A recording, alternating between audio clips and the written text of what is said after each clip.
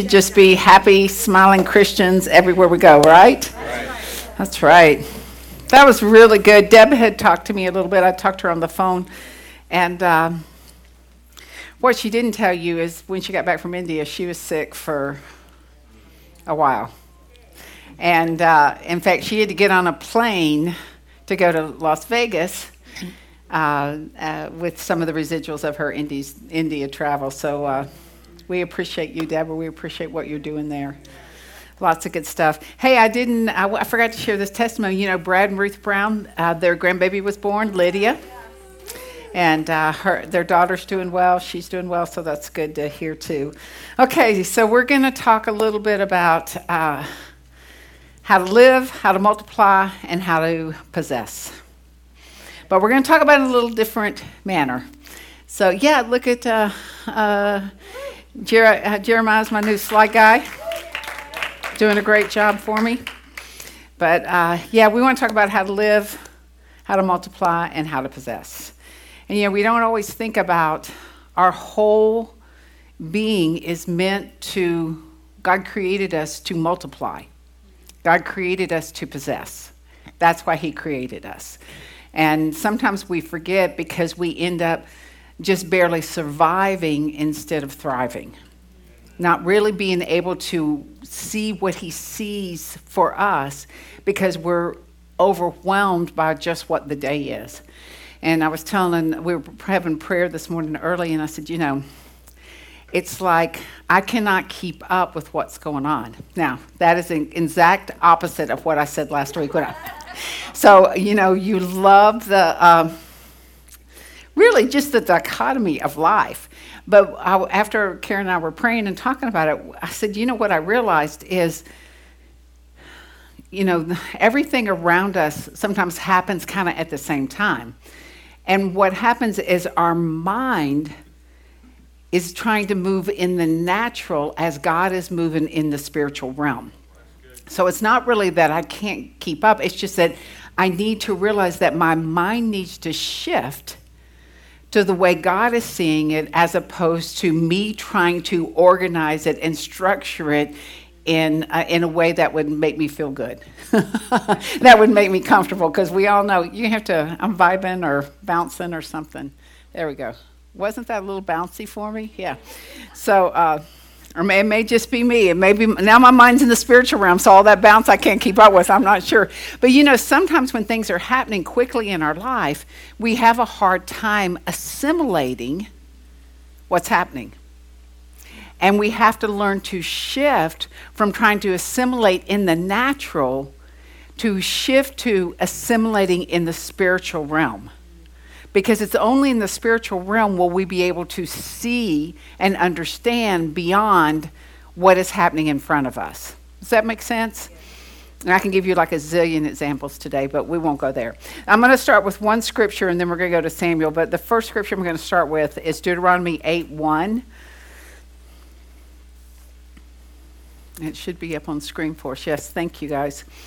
Every commandment that I am commanding you today, you shall be careful to do, so that you may live and multiply and go in and possess the land which the Lord swore to give to your fathers.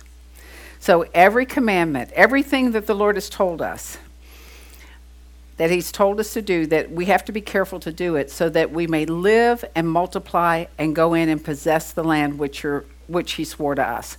So the understanding here, and if you read through Deuteronomy, you know, I love Deuteronomy because it helps us calibrate ourselves into what God has for us. And really, this is all about obedience and staying close to the Lord and following him. And I want to talk about it in terms of the season that we're moving into, which God has been talking to me about. I'm actually working on a book. God, please, y'all please pray. Pray, send those prayers. Because I've got to send some deadline stuff in and just send your prayers. But it really, God has really been talking to me about what the decade is going to bring.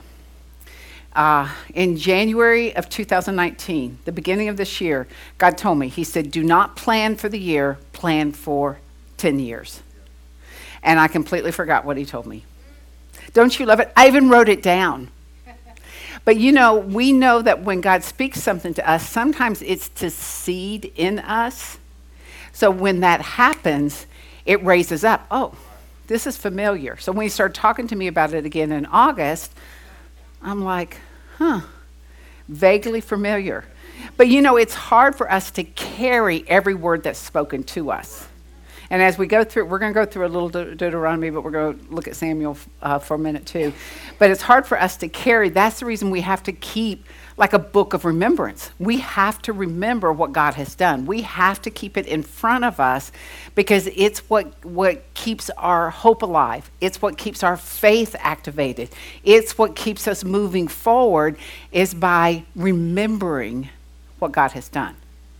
So God talks to us all the time about remembering. So I want to talk about a little bit about what God's going to do in the coming year. But first I want to hit what obedience does for us. And we're going to look at 1 Samuel, I believe, 9. Let me just look myself. We're going to go to 1 Samuel 9. And while I was praying this morning, the Lord said, I want you to encourage and empower the people this morning. So I actually looked those words up in Scripture just to see what they mean. And, naturally you think, I know what that means. But I just wanted to see what it meant. And so encourage means to strengthen, prevail, be strong, be courageous, and be resolute. Now that's a big word, being resolved, that you're going to be resolute in something. And one of the scriptures the Lord gave me was 1 Samuel 36 that says, David felt strengthened and encouraged in the Lord.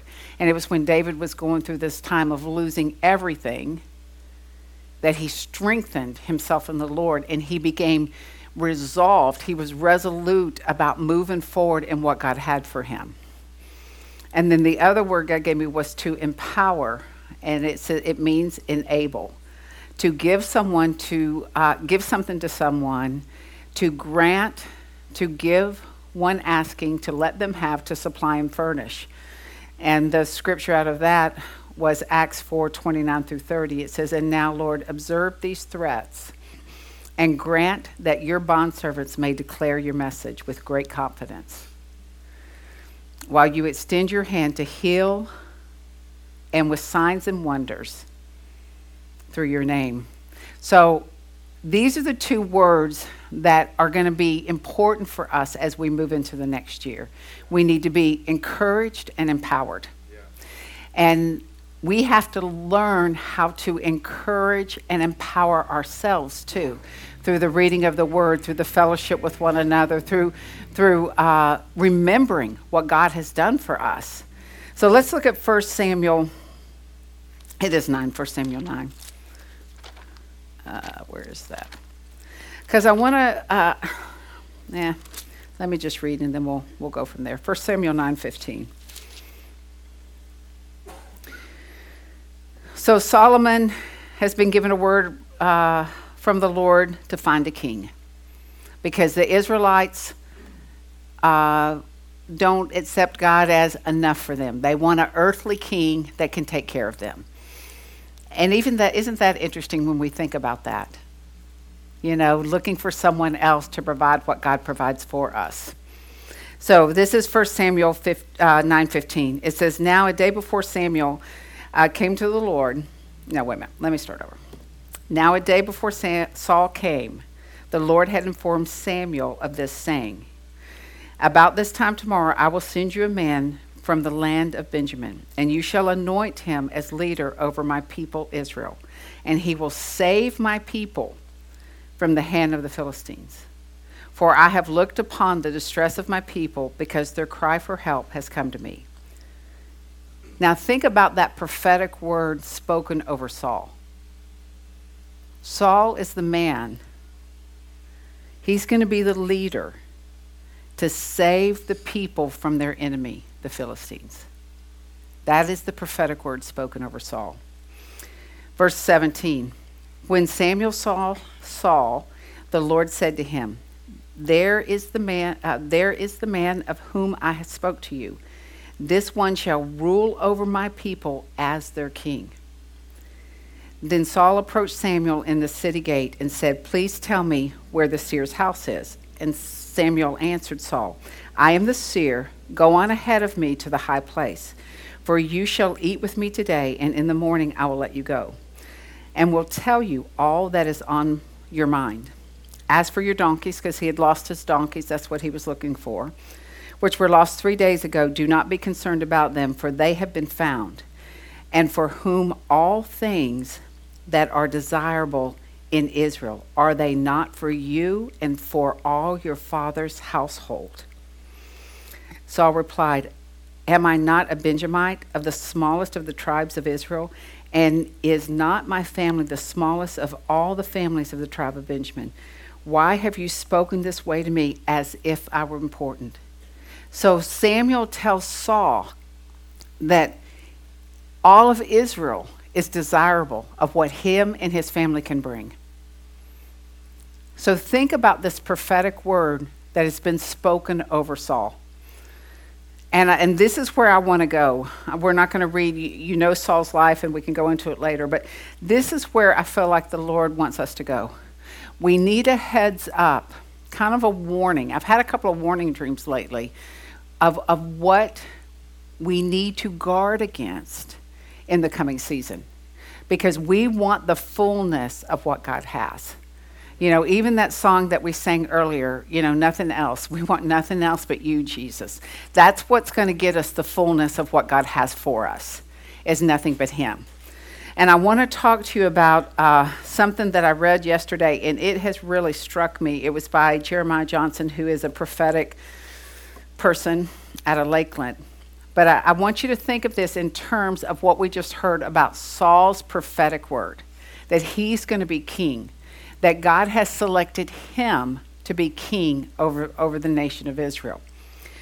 So here's kind of our warning here. When God gives a major prophetic word about someone's calling, the very next thing that happens is a deep examination of a person's character. A high calling demands a high level of character, which often requires drastic changes in our lives, in our relationships, and in vision. Prophecy is about possibility, not inevitability. If the prophetic words we receive are going to be fulfilled, then we need to seriously consider what level of character and integrity God is requiring of us in order to fulfill it. Now think about that. You know, we all have prophetic words that are out there, but I love the way he put it. It is a possibility, it's not inevitable. Because if we can't rise up to what God has spoken over us, then the fullness of what God has planned for us will not be met. Because our character and our lack of integrity will interfere with us being rising up. And if you think about King Saul and his life, that is exactly what happened to him. His character was not able to be transformed to allow the fullness of his calling. And yes, he stayed king for like 40 years, I think.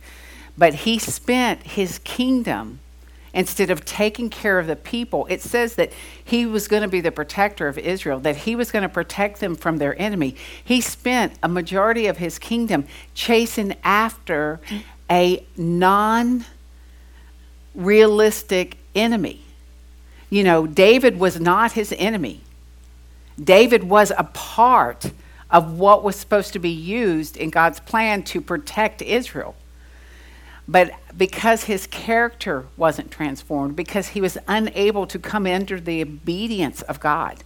And we can read through here, you know, one of the biggest incidents that happened. Oh, there was one other scripture I wanted to read. I think it's 10:24. Let me just look real quick.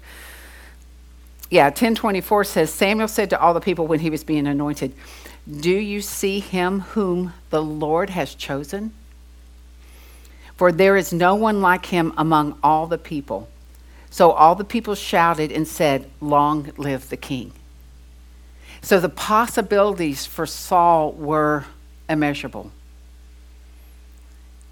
the ability to take a people to a place that God had planned for them was there. It was there for him. But he was unable to follow just the basic obedience to God. And he spent his life chasing David, going after someone who was not his enemy, but his character was jealous of David. His character felt David was a threat. His character, his undeveloped, untransformed character kept him from being the king that God had planned for him to be. And he ended up losing his kingdom early on. God said, your kingdom is lost. Samuel said, that's it. I'm going to replace you, even though it took time for him to be replaced. His kingdom never fulfilled the fullness that God had prophesied over it because his lack of integrity and character, his lack of obedience to what God wanted him to do, his fear of man. There's lots of reasons why. But this is really, we're not going to spend a lot of time on Saul, but this is really what I want to talk about this morning, is this is a new season that we're moving into, is going to provide lots of opportunities for us. We're going to see fulfillment opportunities of words that have been spoken over us. We're going to see doors open for us that we had never imagined could be opened. We're also going to see a huge financial shift into our hands. But we have to heed the warning of God. Our character, our holiness, our purity, our integrity has to be pristine. We have to be willing to go through the discipline of God to get us where we need to go.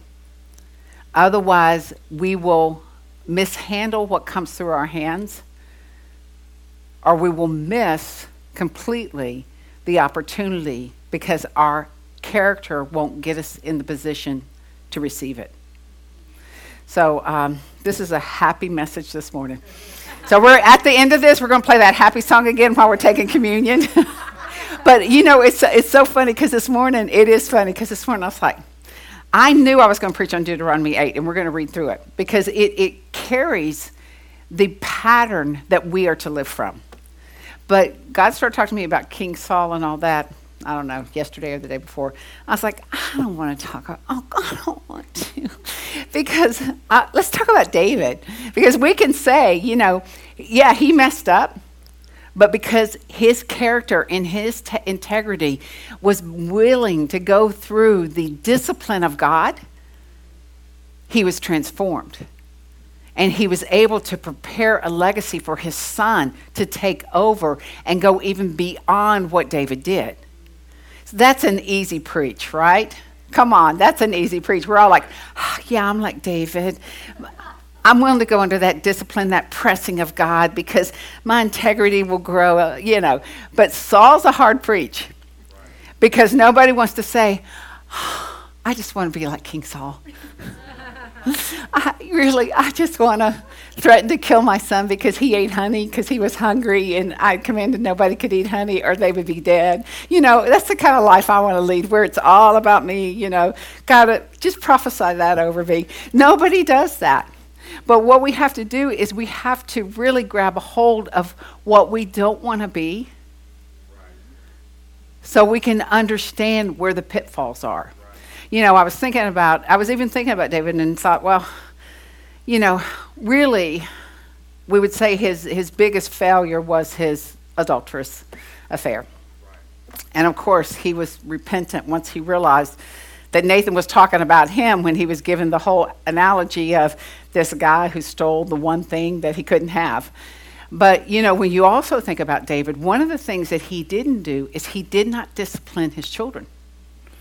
So that was a big, Absalom became his biggest nemesis because he didn't have the heart to correct him.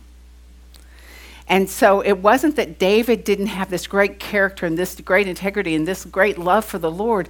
He also had these blind spots where he was unable to really grab a hold. And even when his men would go to him, his priest, and would go to him and say, what are you going to do now that your son has defiled everything? And David just struggled with the heart to be able to stand up and correct. So all of us have things that we are blind spots of. All of us have these integrity, character things that God is working on. No matter where we are in our life, God always gives us the opportunity to rise up a level, to have that little bit of sharpening, that little bit of polishing, that rough edge filed off so we can be more like him. He always gives us that opportunity. So like I said, we're not all wanting to have that Saul anointing, right? But Saul had the opportunity to be great because God said he did. God said, I have chosen him. I have chosen him to be the defender of my people. I have chosen him to protect. But Saul did not choose God back. He chose to walk the line of yes, no, and maybe. It was yes when it was convenient. It was no when no one was looking. And it was maybe when he got caught. When he was supposed to kill Agag. And, Samuel comes up and he's like, what is this bleeping? Yeah, I can't. What is going on? So I was like, nothing. It was all denial until he finally realized that Samuel already knew. So it's that he did not choose God back. Where David continually chose God even in the midst of his struggles. So let's go back to Deuteronomy 8 because I want to talk a little bit about how Deuteronomy 8 is setting us up for what God has planned for us. And I know there's, really, let me just go on. Okay. Sometimes I have to stop, edit, and then read again. So we're going to read verse 1 again. It says 8:1. It says, every commandment that I am commanding you today, everyone, you shall be careful to do so that you may live and multiply and go in and possess the land which the Lord swore to give to your fathers. And you shall remember always all the ways which the Lord your God has led you these 40 years in the wilderness, so that he might humble and test you, to know what was in your heart and mind. We know that that's a Saul and David word, as if you compare it to what we're talking about. Saul faced so many tests of the Lord, and they were really just literal tests of obedience. And God saw his heart of his unwillingness to follow. And so did David. Whether, what's in your heart and mind, whether you would keep his commandments or not. He humbled you and allowed you to be hungry and fed you with manna, a substance which you did not know, nor did your fathers know, so that he might make you understand by personal experience that man does not live by bread alone, but man lives by every word that proceeds out of the mouth of God.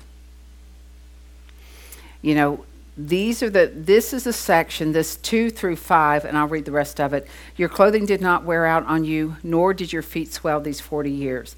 Therefore, know in your heart, be fully cognizant that the Lord your God disciplines and instructs you as a man disciplines and instructs his son. That section right there, 2 through 5. First, he's saying, remember. Remember what I have done. Remember the things that I've done for you in the natural and in the supernatural. We're not remembering every supernatural healing that he's given us, every supernatural movement that he's done.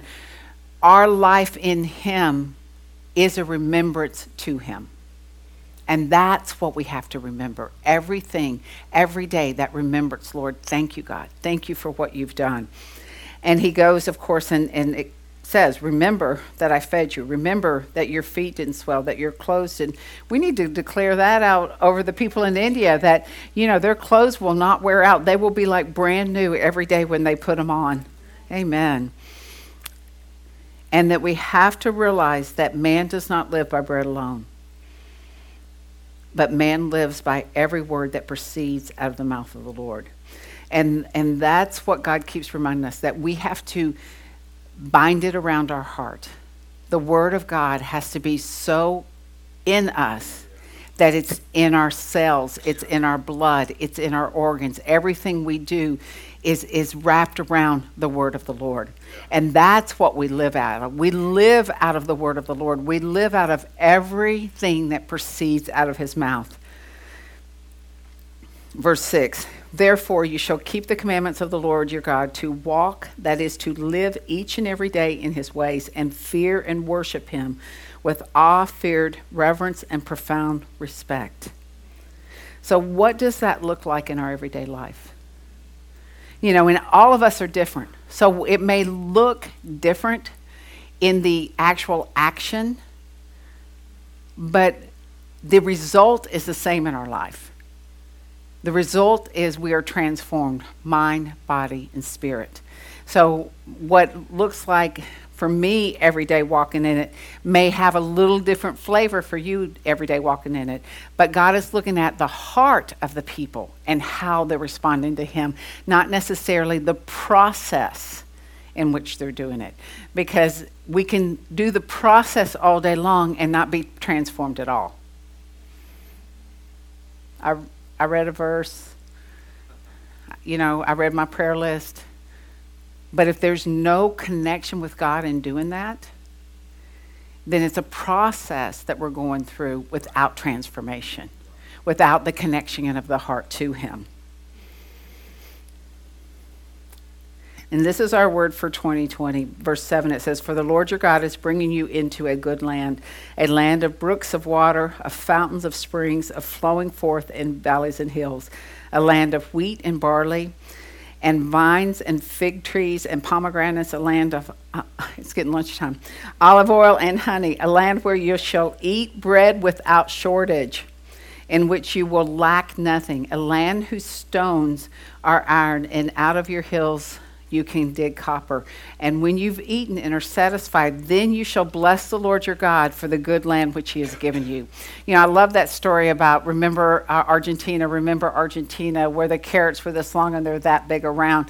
You know, that's what we're declaring over this new season, is that everything that we put our hand to will multiply. It will produce.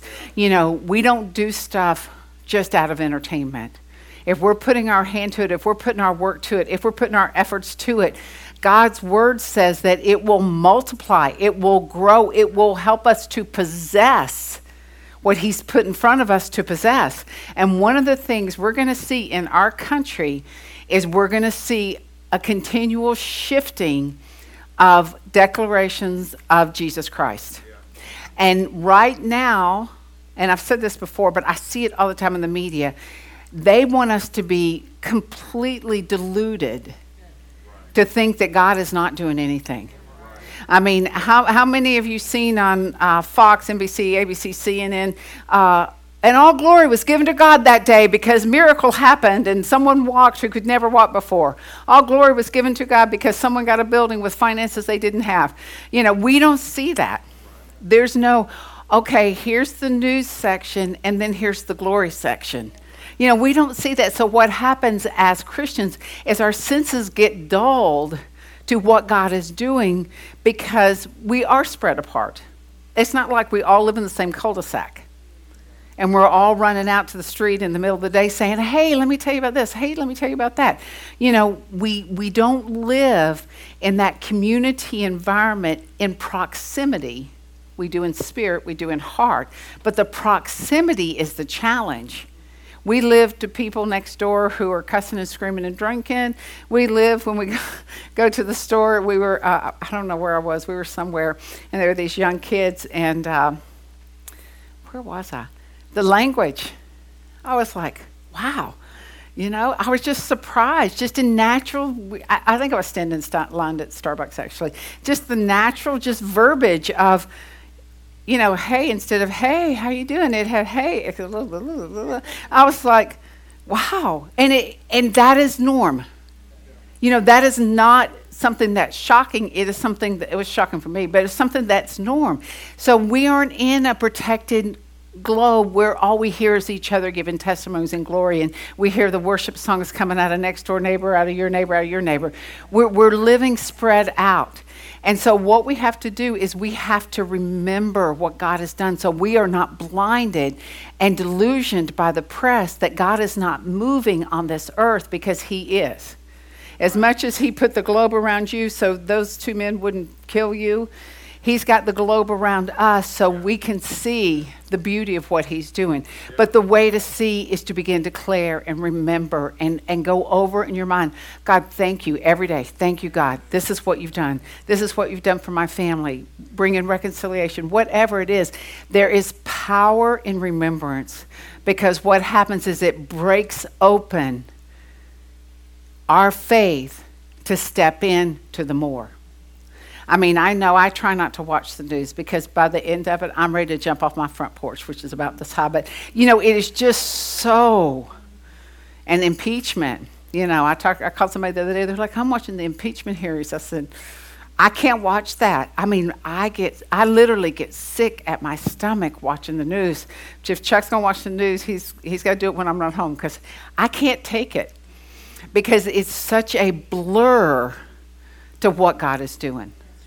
And we see testimonies every day about what God is doing, and how people are coming to Christ, and how we're seeing thousands in America line up to give their heart. So we have to be careful not to be dissuaded by the oppression of the enemy trying to get us to say, well, God's not doing anything in America. And God is doing a lot in America. We know we just lost Reinhard Bunke. You guys know that, right? Well, he moved back to Florida because the Lord gave him that word that America was going to be saved. That's why he moved back, because he knew that there was a harvest, a revival coming through America that was going to be so hot and so fast and so full that it would sweep across America. Now, am I saying that every single person on American soil is going to be saved? I'm not sure I'm saying that.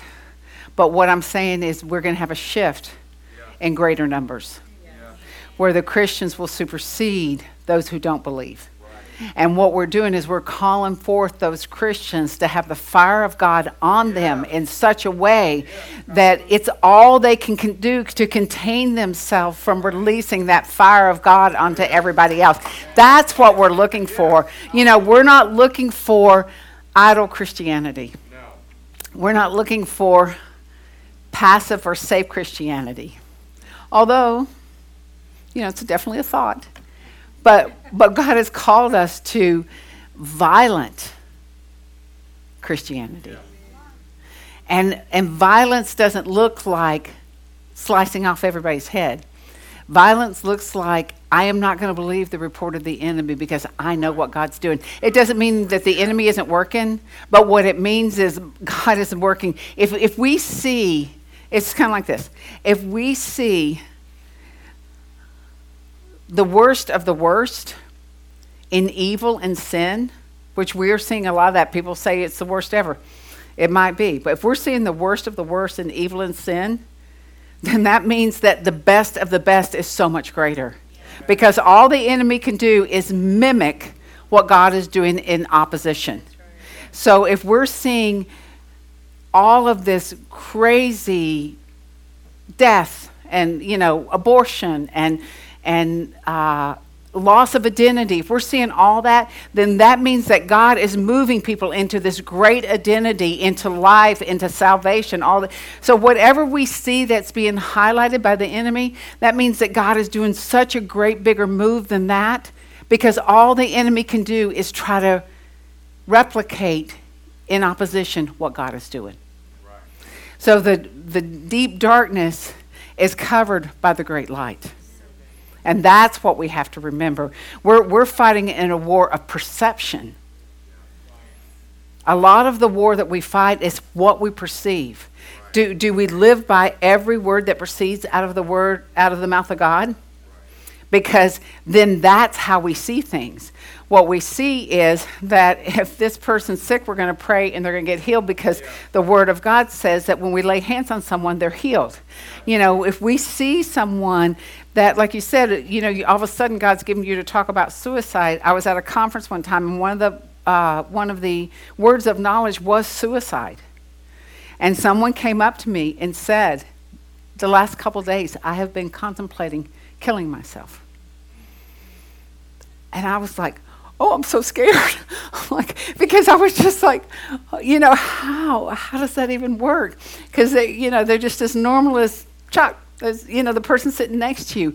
But they were so broken in their heart, and they came out of that, got healing, got some counseling, and this has been a couple of years ago, totally on fire, on track. But it was that lie of the enemy that kept coming at them, and their vision got blurred about what their life was about, and all they could see was death in front of them instead of life before them. And that's what we have to do. We have to keep every word that proceeds from God's mouth in us. And the only way to do that is by remembering. What did he say? Remembering. What does the word say? Remembering. What did he do? He healed my family. He brought reconciliation back. He gave our daughter a child. I mean, all of these different things we just have to keep remembering. And there are things of tragedy that have happened in our lives. But we have to remember what God says and let him heal that tragedy in our lives. Because the enemy has come to steal, kill, and destroy us.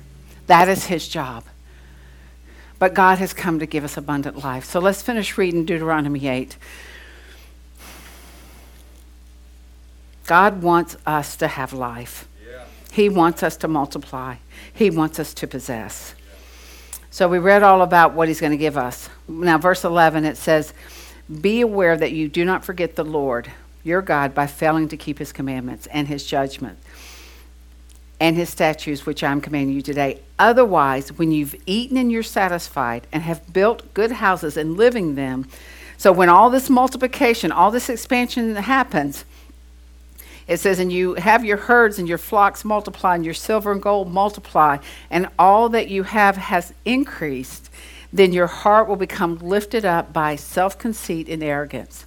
And you will forget the Lord your God, who brought you from the land of Egypt, out of the house of slavery. Now remember, when he brought them out of Egypt, he also allowed them to plunder Egypt. Right. They took everything, their gold, their silver, their fabrics. And God gave them a list of things to ask for. But then when you read on, it says that they left with not only all of those things, but they had more than enough livestock. Right. Well, slaves don't have livestock. So not only did the Egyptians give them everything they asked for, they gave them more than what they asked for. Right. And not only that, Moses was able to get the Hebrews released, but he also got the other people who were slaves came with them. So we got a people who were not their people freed too. Right. So they got more than enough. So God is saying, you're going to have more than enough. Yeah. You're going to have more than enough, but I don't want you to forget where it came from. I don't want you to say, verse 17, it says, otherwise you may say in your heart, my power and strength of my hand has made this wealth. Verse 18 says, but you shall remember with profound respect the Lord your God, for it is he who is giving you power to make wealth. Say, the Lord has given me, power to make wealth. And the reason he's given it to you, so that he can confirm his covenant, which he swore solemnly to your fathers, as it is in this day. So he's given all of us the power to make wealth. All of us. And that's what we're going to see in 2020. There's going to be a shift in wealth. And wealth will look different for each one of us. What's wealth for one would be more than wealth to another. We're all going to be different. So it's not about what one has, what the other one has. It's about, what does God want me to possess with the finances he's given me? Because when God gives us finances, he's given us something to possess with them. He's given us something to overtake. He's given them to us to multiply. I always love what Rick Joyner said. He said, we should have more money than the government. So whenever there's a disaster, they come to us. Whenever there's a need, they call the church. They call the people of God and say, hey, we know that you have more than enough because your God has supplied your need abundantly more than what you actually need. So we're coming to you because we need help to restore, to rebuild, to build up the people, to extract, whatever it is. That's the people we want to be. We're not the people that are going around, please give us some so we can pay our light bill. No, we're the people that are going around saying, who's got a light bill that needs to be paid today? You know, who's got a town that needs to be rebuilt? Who has businesses that need investment? That's who we are. That's why this shift is coming in 2020. And that's part of the influence that God will give us out of our wealth. People will come to us because we have wealth, not because we have Jesus. But with our wealth, with our investment, comes our Jesus, comes our Savior. And that will open up new doors of opportunity to share the gospel. Okay, so we're going to do one thing before we have communion, because I want us to really pray about this. I was doing some study, and one thing there's two things. One of them is the enemy has plundered our finances. He has taken advantage of different things. And the one thing that came to my mind was when there was an economic drop in 2008, how many were affected in their finances? The enemy plundered our finances. And it was through the greed of leaders, corporations, and even in our government that broke the American people. So I want to repent on behalf of our country, on behalf of our leaders, forgive them for what happened, and release that strong man against us that had gripped a hold of our finances. And we're going to declare the replenishment of our finances. That's the first one. And then the second one we're going to do is we're going to break any curses generationally or however they've come toward us, or even curses that we've spoke. I can never have enough money, blah, blah. We're going to break any curses against our finances.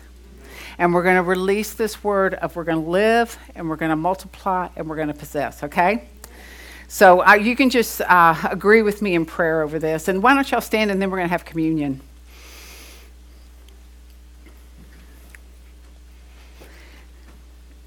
So, Lord, I bind the strong man who has plundered us. And I confess for any agreement that I've come in with that strong man. And we repent on behalf of our country, of our leaders, of corporations who out of their greed has broken the backs of the American people. We repent and we forgive them, Lord. And we release them.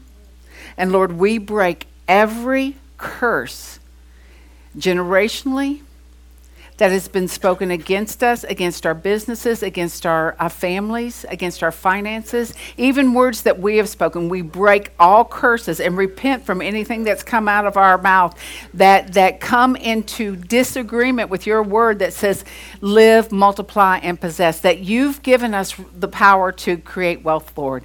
So in Jesus' name, we break all those curses right now. And Lord, we come into agreement with your word that God, we are going to obey you. And out of that obedience, we will live, we will multiply, and we will possess. Because your word says, Lord, and we're agreeing with every word that proceeds from your mouth. Your word says, Lord, that you have given us the power. You have enabled us. You have equipped us to create wealth. so that you may fulfill the covenant that you made with our forefathers. So, Lord, we receive and agree with that blessing. And that everyone in here, everyone who's listening or who will listen to this in the future, will receive that impartation to create wealth. They will receive an anointing to create wealth. And we are declaring that our financial abundance will be the instrument of provision for the kingdom of God in this great season of harvest, Lord. And Lord, may it be so that we have so much money as a body that people will come to us, like Patricia talked about, being a benefactor, that people will come to us and we will be the supplier in Jesus' name. We will use your word to supply every need according to your riches and glory, God, and that they will see the wonder and the beauty of who you are. So, Lord, I just thank you that you have your very best for us, and that we are of heart for you, so that everything you speak to us aligns us. So who's ready to handle some wealth? Okay, I'm just going to have us put out our hands. So, Father, we just thank you that your word that you've given us, and it's been confirmed through many, that there's such a financial fullness coming to the body of Christ. And God, we thank you that we are being refined and purified and moved into this awesome, incredible holiness and righteousness that you've prepared for us, so that we can take what is poured out to us and poured in to move the kingdom forward. God, thank you for this great harvest. Thank you for how you're just doing it all over the world, where people are seeing the beauty of you, Jesus, and what you've given, so that they could have life ever after. Yes, ever after.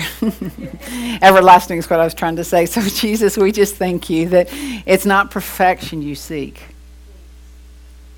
but it's transformation. You seek the realness of our heart.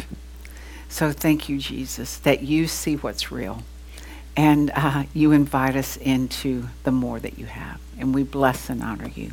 Amen. Amen. So thank you, guys. Have a good week. And if you want prayer, there's prayer available. And God is good.